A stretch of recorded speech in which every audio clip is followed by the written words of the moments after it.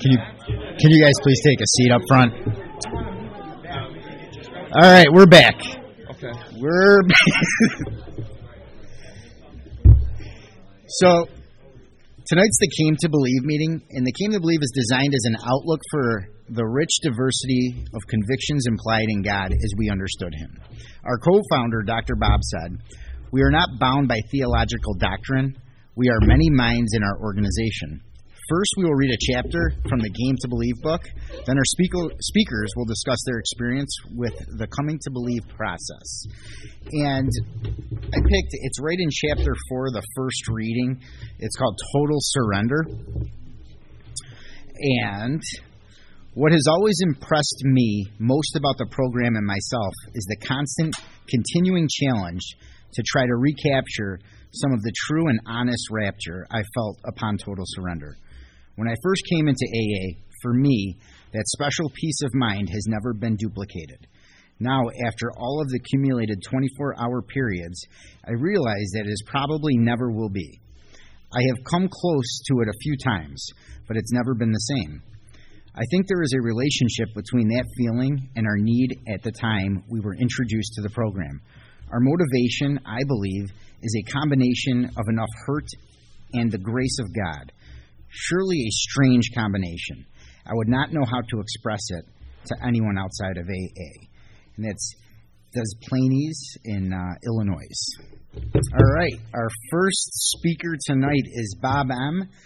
from the Lakeshore Group. And Bob, you're up.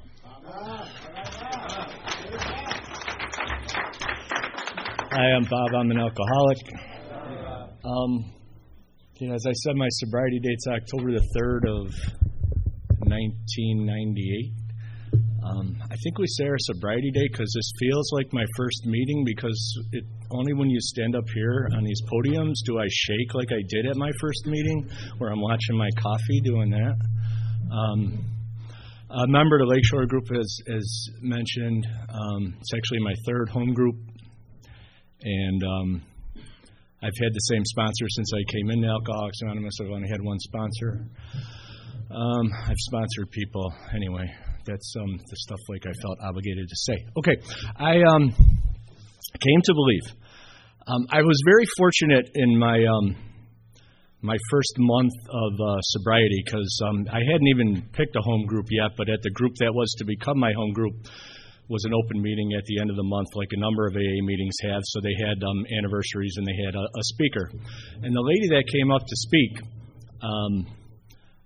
when I first saw her up there, she was a master's degree professor with some impressive title at the University of Buffalo.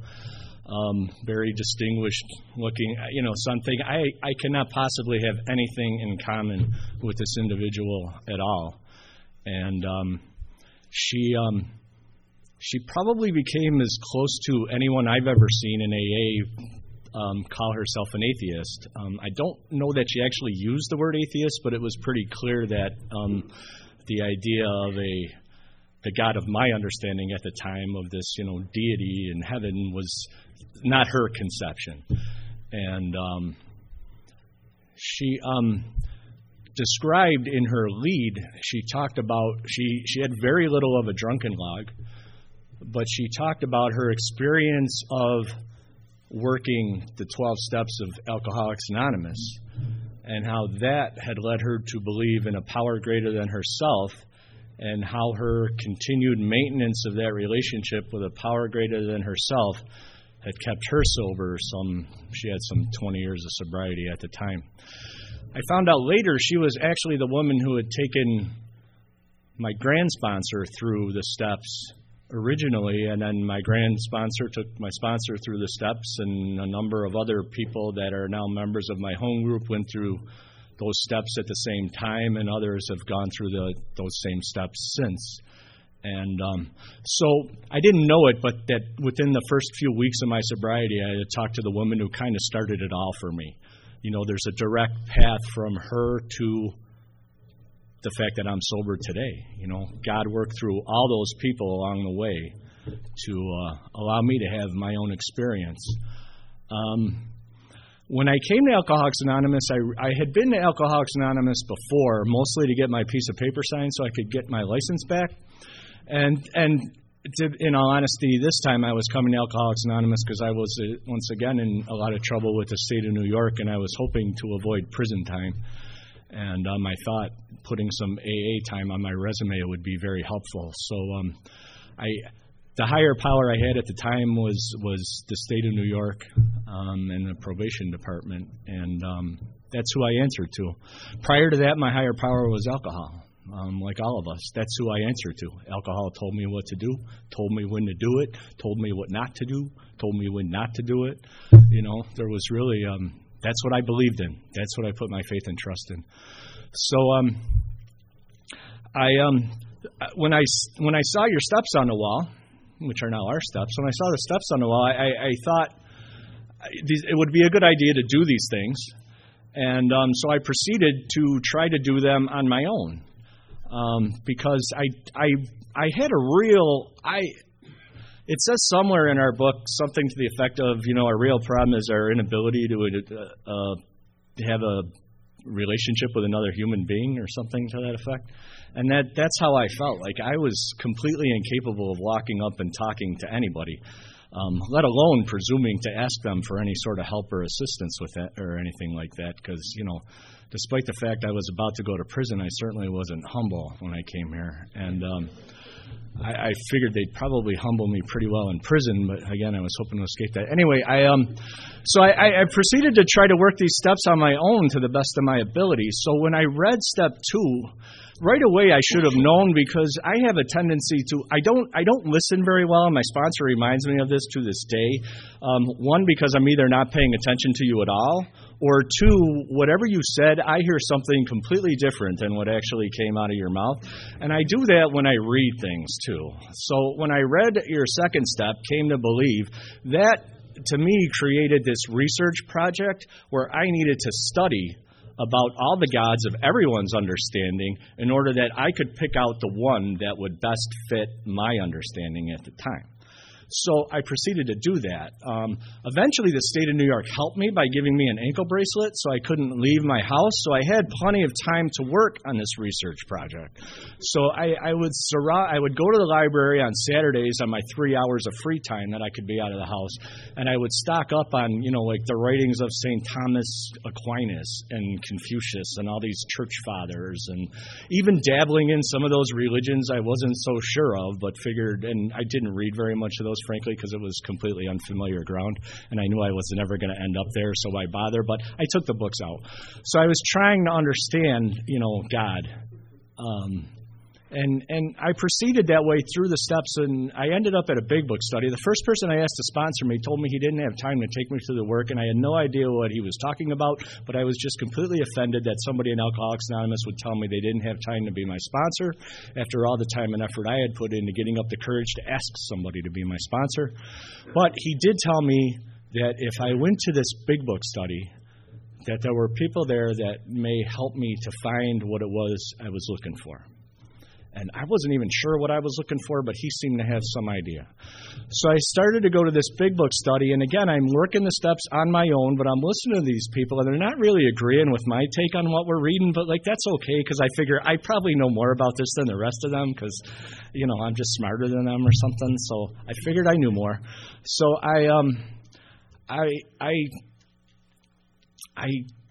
so I did a second step, and I read the third step prayer out of the book. I don't think I, had the humility to get on my knees or anything, but I did read it. I think I even read it out loud once to make it real.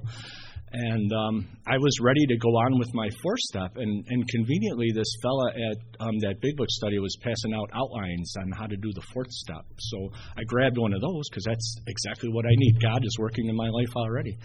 And so this fella asked me who my sponsor was, was I working with somebody doing the steps? And I said, well, I'm kind of doing them on my own. And he said, well, that's probably coming out just about the way you expect it to come out, isn't it? And I wasn't sure whether to be offended or whether he was kidding or if that was a serious question. But I said, well, and then I kind of realized what I was doing Alcoholics Anonymous the same way I did everything else in life. I was doing it my way, on my terms, with my understanding, and I wasn't going to get anywhere like that. So thankfully, this person talked to me for a long time after the meeting, not just about the outline, but about sponsorship, about him coming over and reading me this book. So I still got my ankle bracelet on. I've got permission to go to AA meetings, so I went to an AA meeting every night. It was very helpful. But he would come over to my house and he'd start reading this book to me, and I thought he was absolutely out of his mind. And I had no idea how any of this was going to get me sober, because I know how to read. I don't really know why you need to read this to me. But then he would talk about stuff, and then he would ask me about stuff that we read, and then we would read it again after I would talk, because clearly I hadn't gotten it, and then we would talk about it some more. And, he began to do what a lot of us have experienced, and if you haven't experienced, my hope and prayer for you is that you do experience sometimes, because that is how I found the God of my understanding, was through the work of the steps at Alcoholics Anonymous. We got to a point in the book, I believe it's in We Agnostics, where it says something to the effect, God either is or he isn't. And I can't remember which line comes first. And they talk about God is everything or he is nothing. I was okay with God either is or he isn't, but when he read God is everything or he is nothing, I felt like I was really stuck, because in my mind, and again it was in my mind, that created this logic process of all the things that would always come up when I would try to believe in the God of other people's understandings that I couldn't explain.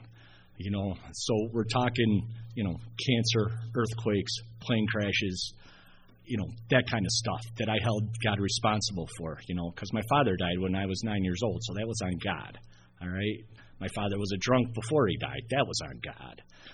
Every bad thing that happened in my life, I won't go through the whole list now, but it was all on God. That was God, and that wasn't me. That wasn't these other people. That was God allowing these things to happen to poor little Bobby. And so I took it very personal. And and I guess I had kind of, because we said the set-aside prayer, and I guess I had sort of set all that stuff aside while we had been working through the book before that. But when that line was read to me, I was like, no, I don't know. And I seriously didn't know, and I was ready to stop, and I was ready to sign off on this deal. Like I don't know exactly where we're going here, but I'm not going any further with this right now. And I guess my sponsor threw his Ebby hat on or something, because he says to me, why don't you let God show you whether he is everything or he is nothing? And sitting there with my little ankle bracelet on and looking at, the destruction of my life, having worked through the first step with a sponsor and able to take a clear and honest look at the destruction I had left in my life and what alcohol had caused, I wasn't prepared to face that again either. So left with that, I was willing to concede. All right, God, show me, And but I wasn't cocky about it at all. It was actually, for me, it felt humble, just to be willing to do that. And that's the part. That's all the second step says, that we're willing to believe. It doesn't even ask us to believe in any particular thing. It doesn't even ask us to do anything. It's just, are you willing to believe? And I was willing to believe on those terms with that man at that time for the first time in my life. And I was willing to believe in something that could be true. I wasn't willing to believe in anything I had thought about God previously. I wasn't willing to believe in other people's experience with God. I was willing to have my own. And that talk that lady gave at the end of that first October of her experience through the steps, my sponsor didn't even need to say it. I knew that going through the rest of these steps would allow me to have that experience of a God of my own understanding in my life. So we went forward, and I began to see through my own inventory, as we swallow some of those chunks of truth about ourselves. And I ended up working with Sandy years later when I went through the book a second time, and she talked about, that's God. That's the God deep down within us, because the God of my understanding, I can't explain the God of my understanding any more today than I could on day one. And it doesn't matter, because our purpose in Alcoholics Anonymous is not to get anyone to believe in the God of our understanding. It's to show you the path we took to find the God of our understanding, in the hope that you'll have that same experience, that we'll all find that power greater than ourselves that will relieve us from our alcoholism. So we're not asked to believe in anything here. Our minds tell us that, oh my gosh, they're praying, they're doing this, they're doing that. It's really not about that. It's just to open us up to have our own experiences. Because your own experiences are what are going to be true to you. And that's going to be the God of your understanding. I can't convince you God is this or anything else. But I can show you the path that was shown to me to enable you to find that power on your own, that power of your own understanding. So through continuing through those steps, I was able to experience God in my life. Definitely in the inventory process, most certainly in doing my fifth step, talking about those things that I was never going to talk about.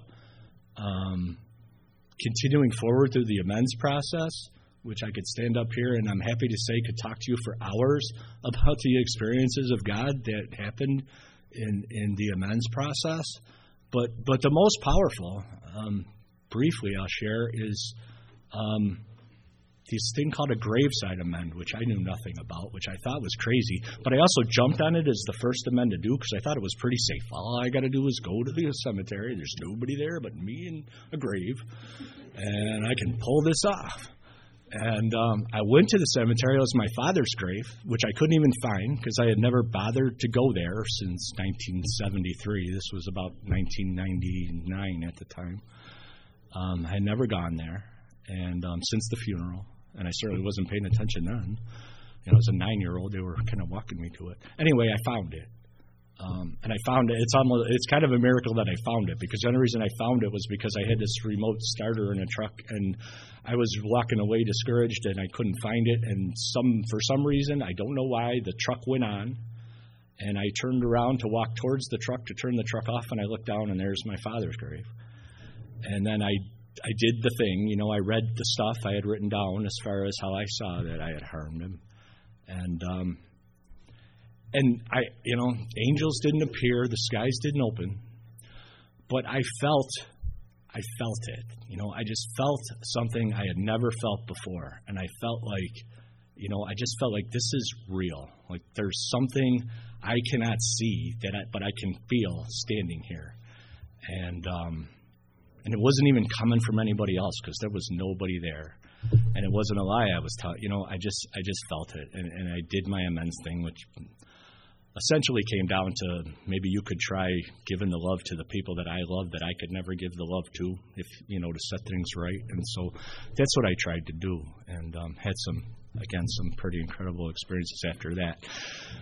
And then the kicker was I get in my car, and I'm kind of going through this little born again phase at the time too. So I'm playing this religious station on the radio, and I get in the car, and the song comes on, and I'm on the edge. I'm not cheered up yet, but I'm on the edge, because I'm out here in the cemetery in public. I can't be, blubber, and so I'm kind of on the edge. So I get in my truck, and the first line I hear from the song, it goes, "God be with you till we meet again." And I just lost it. I couldn't even drive out of the cemetery. I was blubbering like a baby, but it was also the best blubber I had ever had, because it felt awesome to know.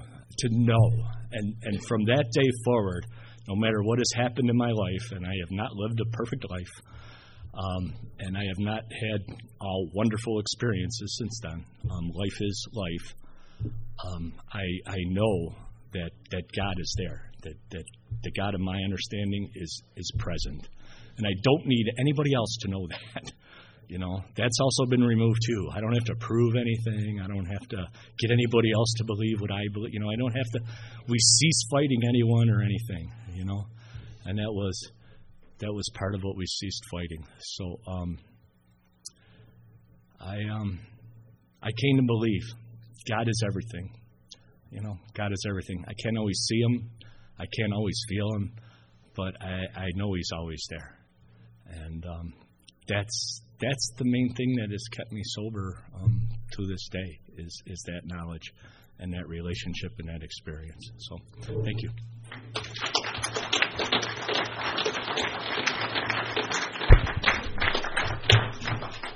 Thanks, Bob. Our second speaker tonight is John N., and his home group is the Depth and Weight Group in Buffalo.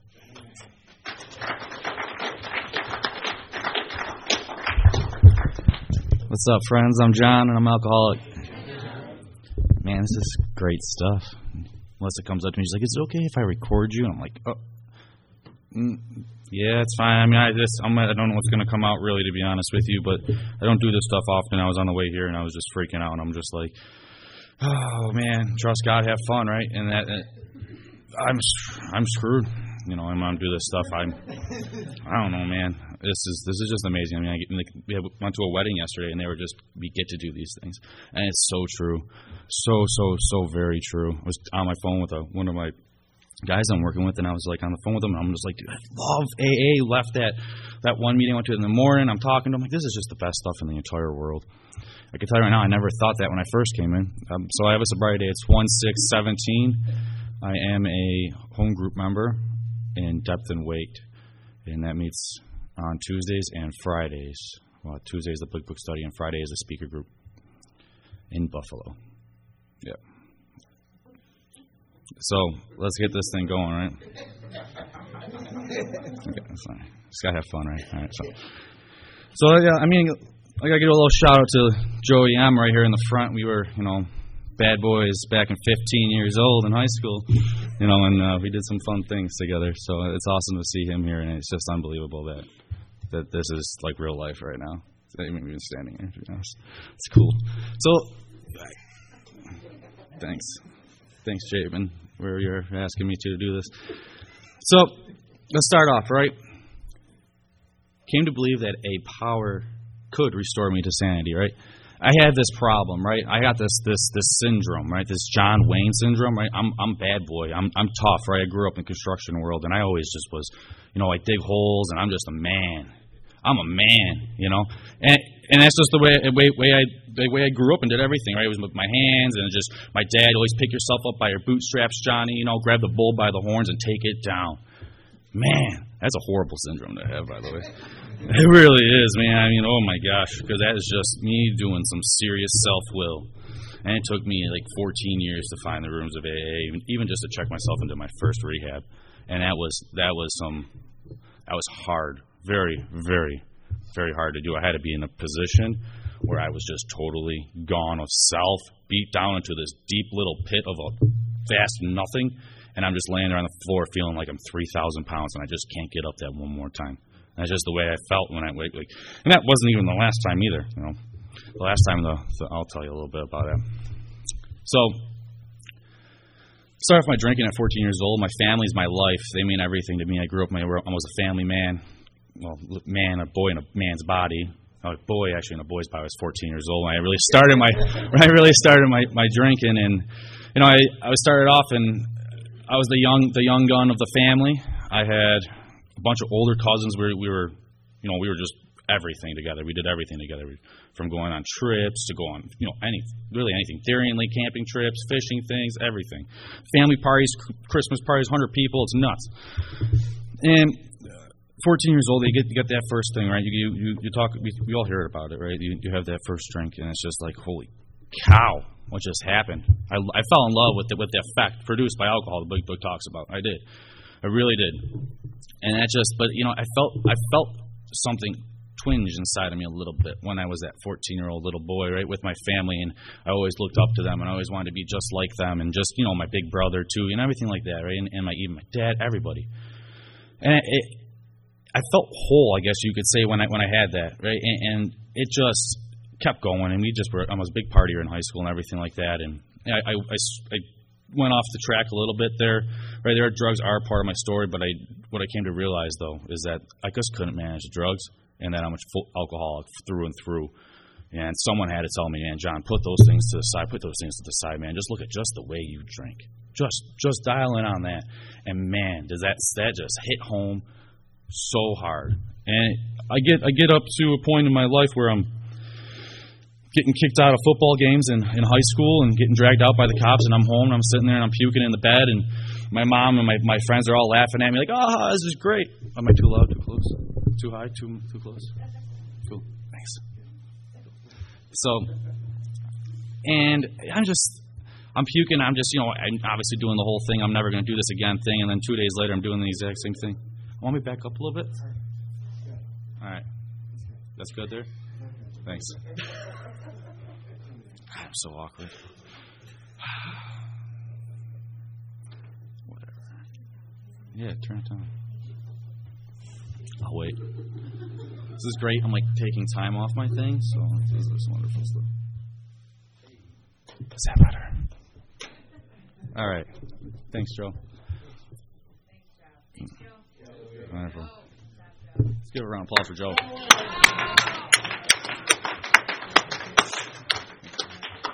This is great stuff, man. I love you guys. I really do. I'm a mess. I did wear a tie for this. They told me I got to wear. My home group made me wear a tie, and I was so against that. Talk about God working in your life. I mean, I was against that, and all of a sudden I show up with a tie with a smile on my face. I'm like, what? Whatever. I'll get to that part too, I guess. So what happens is, right, I just keep on drinking myself. I get to that point. Throughout high school, I kind of slow down a little bit. I go into Hunting and Learning Center. The aide there's giving me a bunch of booze. I'm partying hard with her. She's like 40 years old, and I'm 16 years old, and that was a weird situation. But I'm in high school, and I'm just having a good time. Just having a good time. Didn't know what alcoholism was. Thought I just had some other problems going on, and I didn't know anything about it. Nothing at all, right? And the book talks about that impending calamity, right? With that untreated alcoholism in Bill's story.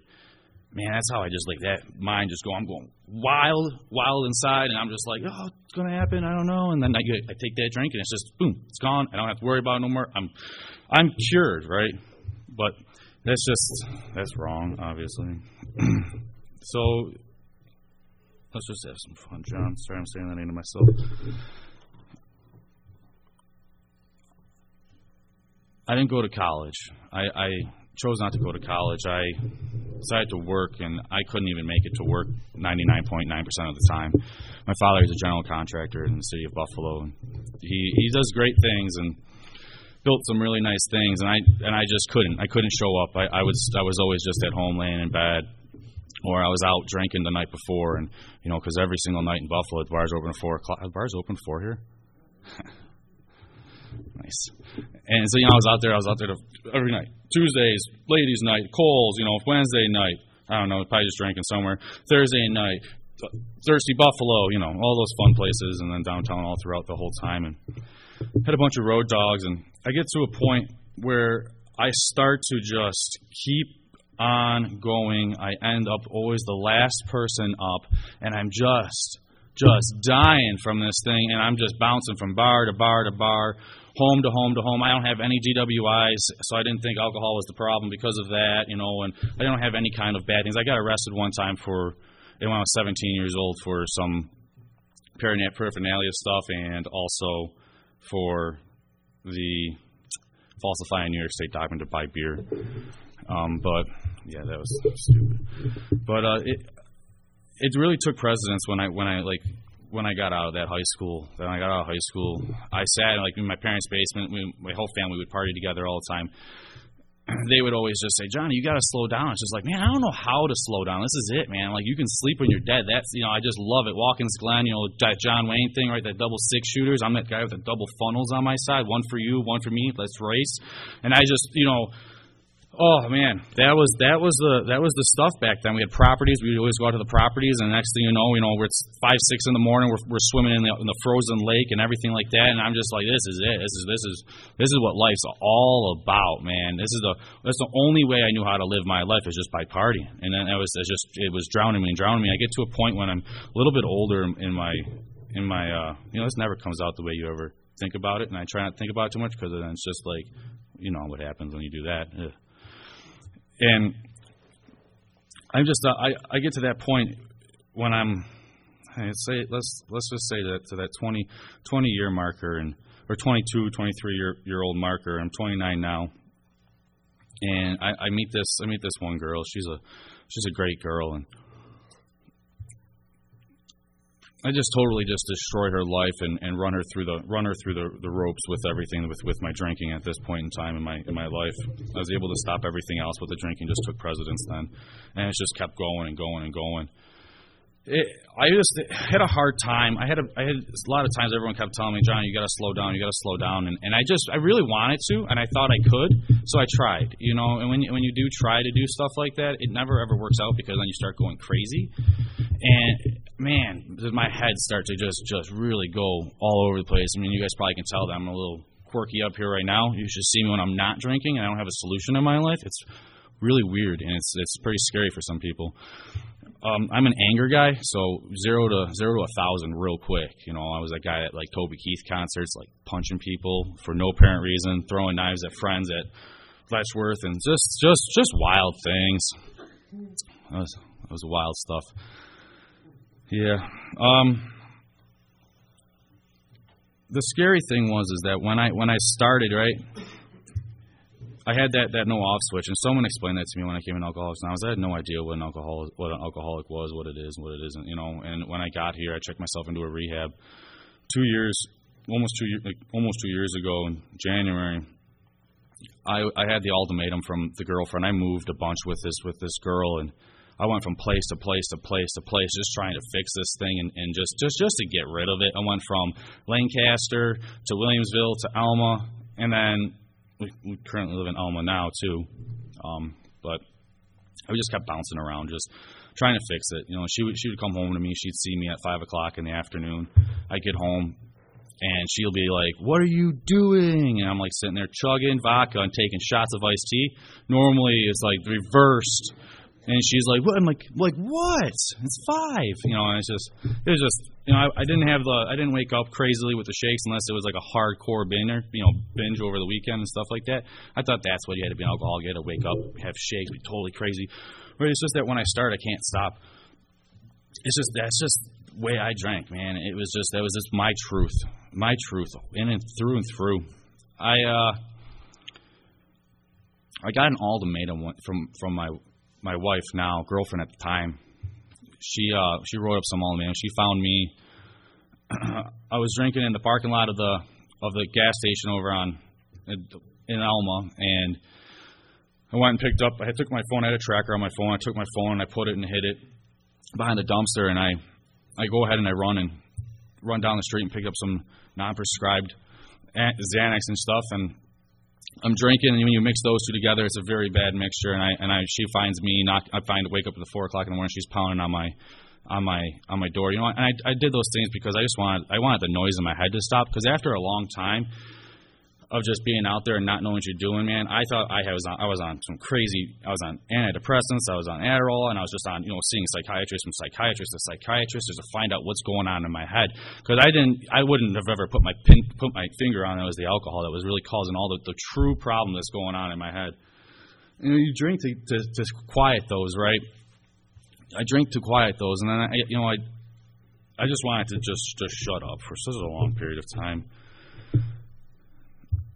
It came to a point where she's standing over top of me. She finds me. She knocks on my window. I'm swerving home, just right down the road. I follow her home. She takes the ultimatum. You're gonna go to AA. You have a curfew. You can't play Pokemon Go until 12 o'clock at night. Yeah, that was fun. And, it's just those things. And when she said, you either have to go to a rehab or something like that, and I go back to that John Wayne syndrome, and all the times that people told me, you can slow down, you got to slow down, you got to slow down, you got to slow down from that 18 years old to 26, 27 years old at January 2017. I wish I could have told him I could, and I just can't. I just can't stay stopped. I could stop for such a short period of time, but then I'm just like, I'm just going. I'm like, dude, I'm restless, irritable, and discontent. I'm just wild in my own brain. I just can't think of anything else, and I'm just obsessing about it. And oh man, that's some scary stuff. I get to her. She's sitting there. And she's throwing her stuff. I mean, she's punching me. She's kicking me. She's ripping up the All-Amanum, and she's throwing it in my face. And I have this thing, and I'm just laying there. Yeah, you got a 3,000-pound body. This time it weighed like 6,000 pounds. I'm literally laying in the bed, and I'm just like, sweetheart, I don't know what to do. I just can't stop. It just is just on me, freaking out. I grab my phone. I text my mom, my dad, and I'm like, I come from a amazing background of a family. It's another thing that I would put against that. There'd be nothing wrong with me. Just some broken ideas. And I'm texting them, and I'm just like, I'm tired. I'm just so tired. My dad was always he stands over top of me every single time I'm down like that. He's just like, you can do it, Johnny. And I'm just like, I just can't do it anymore. I don't know what to do. I am just so scared. I'm at that point where that book talks about you're hopeless. I'm really bad at that portraying of my story, but it was something that it was hard. So I was having this conversation with my cousin 2 months ago. You want me to stop? Let me just say this one thing, because this was pretty sweet stuff. All right. No, I don't know. I heard my first sponsor said this one time. My first sponsor said this to me the one time, and we were at a rehab and somewhere, and he was talking about it, man, and he said it just so perfect. And I was sitting there with my cousin 2 weeks ago, and she's just like, John, you remember when we went to Angola for our camp at 8 years old? I'm like, yeah, I remember. That was a horrible idea. So we went there. We're in there. We're swimming in the water. I don't know if anyone's ever heard this thing, but man, this truly happened to me, and it was amazing. It was something that I look at as like what happened. When you get to that point of hopelessness, man, you have to let go of a lot of things. You have to let go of the ideas of. I had to let go of the idea of who my God was, who he could ever even think about being. I had to be smashed. I had to be replaced with this old, this whole new conception that I had to build on. And that's when my sponsor took me through the steps and started doing those things with me. And I had to let go of that John Wayne syndrome, and that was hard because I'm a man and I don't want to, and I can do it on my own. I just can't. I have to have something a lot bigger than myself to do this stuff for me, and I don't, I wouldn't be here today without it, But real quick about that story, it hit me really hard. I was sitting there talking to her, I'm like, wow, that was just like me, just letting go of all those things.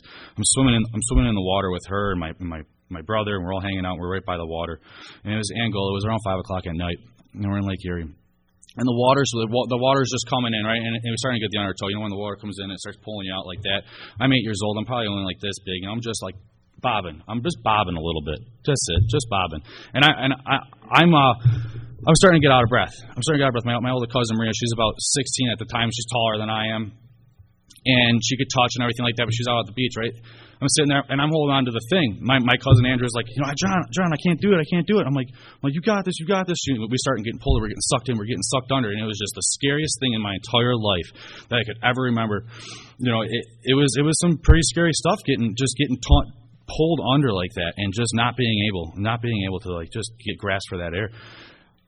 My cousin goes and comes in and swims, and she grabs my cousin Andrea, and she's yelling at me, Johnny, let go, Johnny, let go, please just let go of that. Let go of the rope, man. You're drowning. And I'm like, no, I got this. Leave me. I got it. I can pull myself up. I got this. And then the next thing you know what happens is she's like, John, just do it. Let go of that. And I was just like, oh, my ego's yelling at me, just like, you can do it, And I let go. And next thing you know, man, she just grabs me and pulls me out. And I swear, man, that's God in my life right now. He's pulling me out of some serious, deep, dark stuff. And without him, I'd be absolutely nothing. I wouldn't be sitting up here right now, or standing up here right now. I don't know. I love you guys.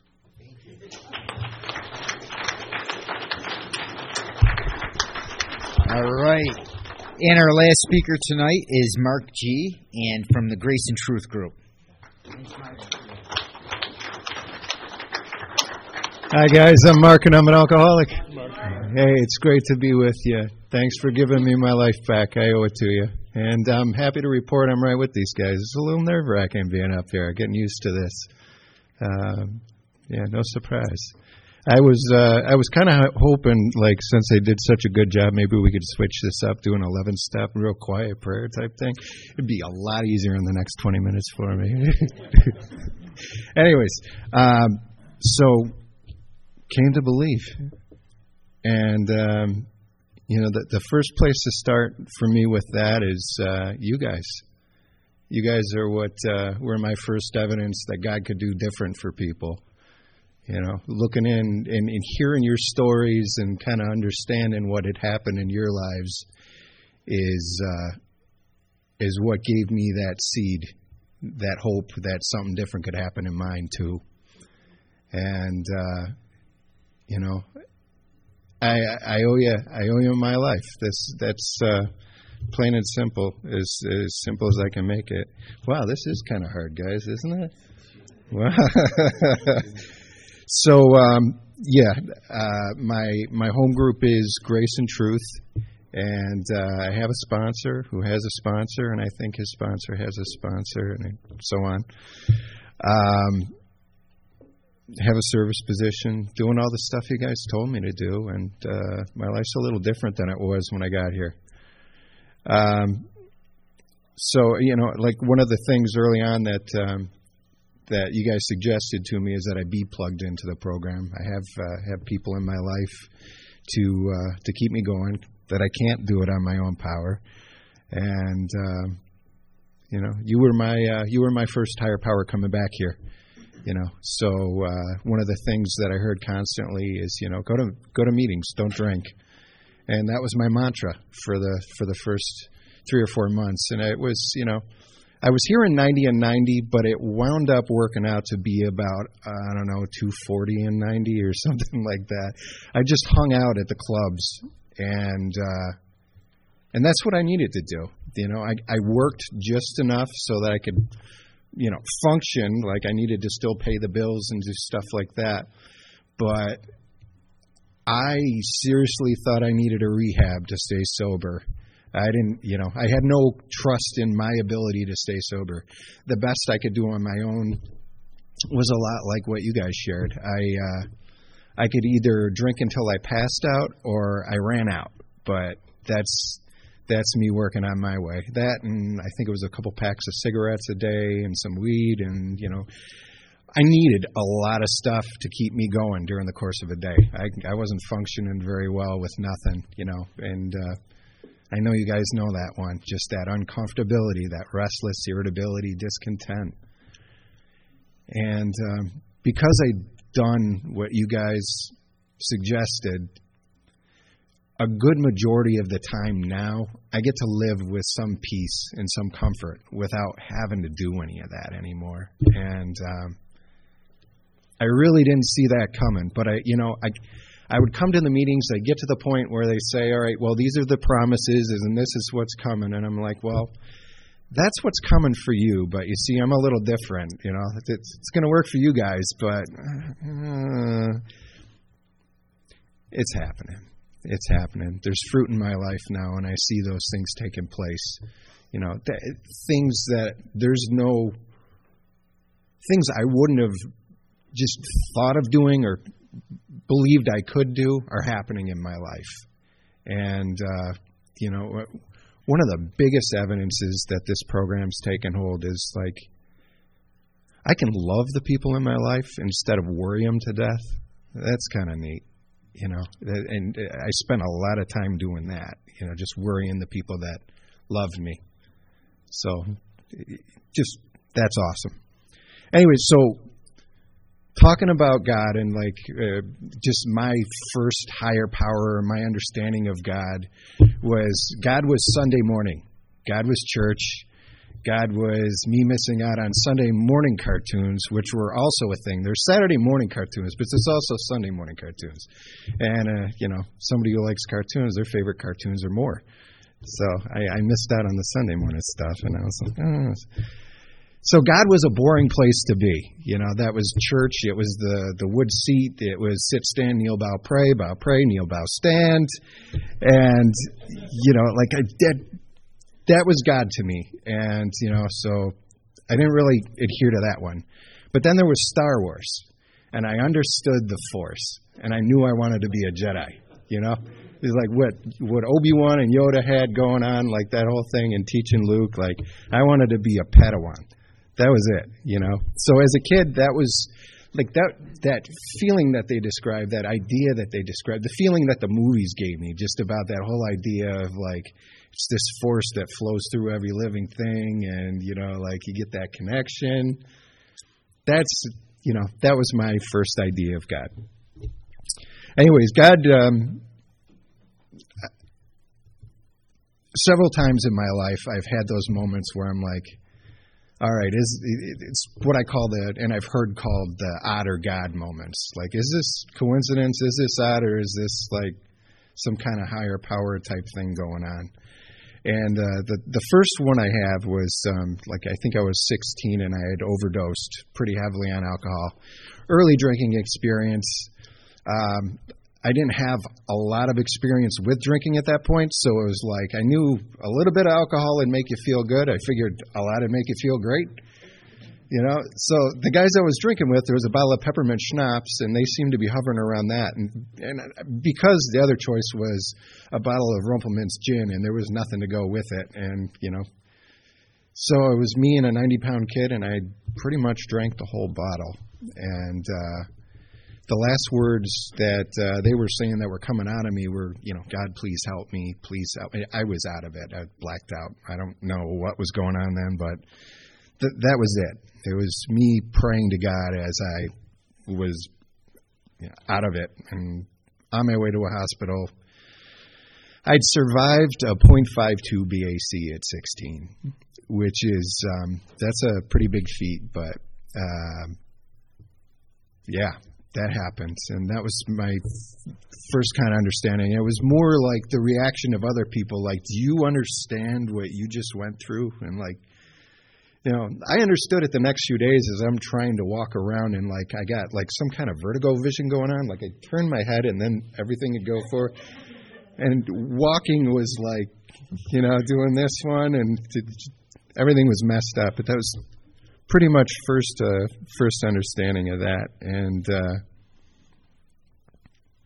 there were several other times in my life where it seemed like God was just kind of like, hey, right here, trying to get your attention, buddy. And I wasn't always willing to listen, but in sobriety, there was one not too long ago, maybe 5 years back.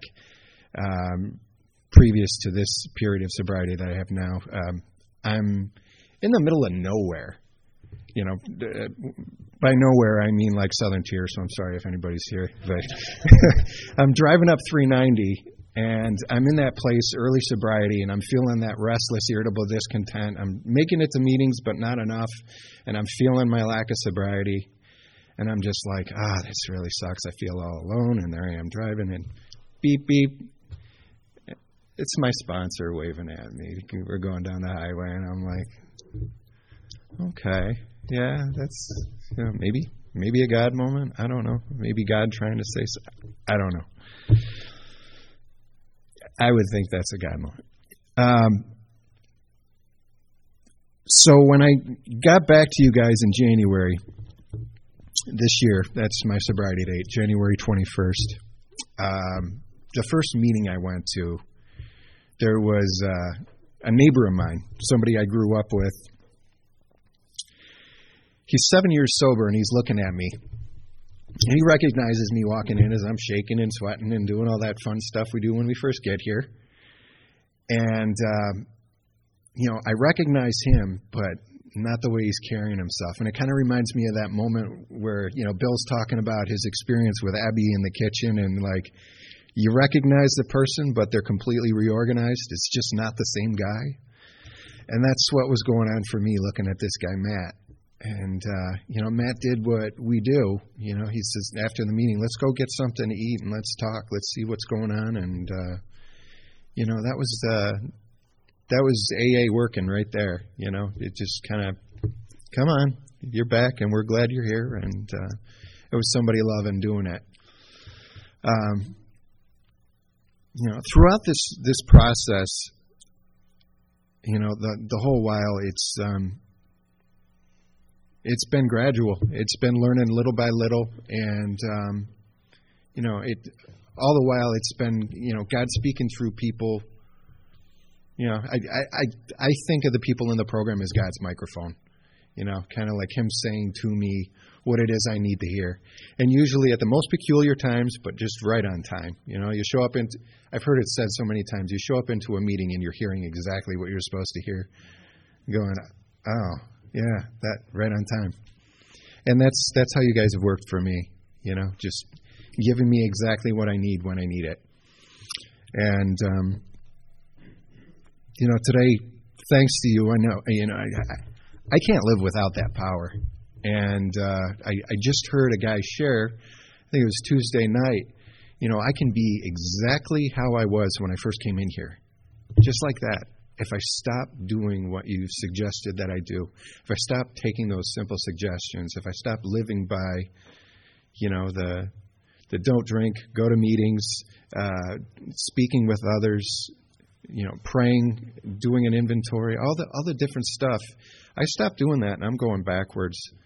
And I can see that, like on a regular basis in my life, like on periods where I back off of meetings, or I get short on meetings, or life gets in the way, and I start feeling that stuff creeping back in.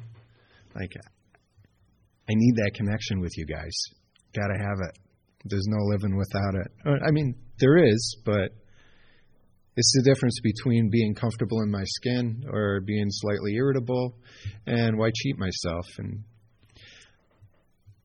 I think of this stuff as like soul food.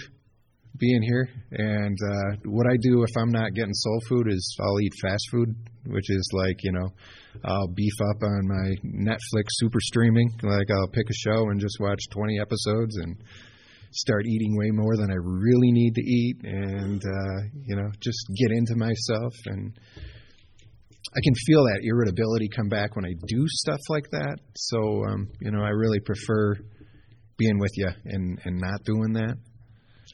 I don't know. My sponsor says I'm 100% more open when I came in here, and I think that makes me about 2% open. So I'm getting better. Things are working out somehow.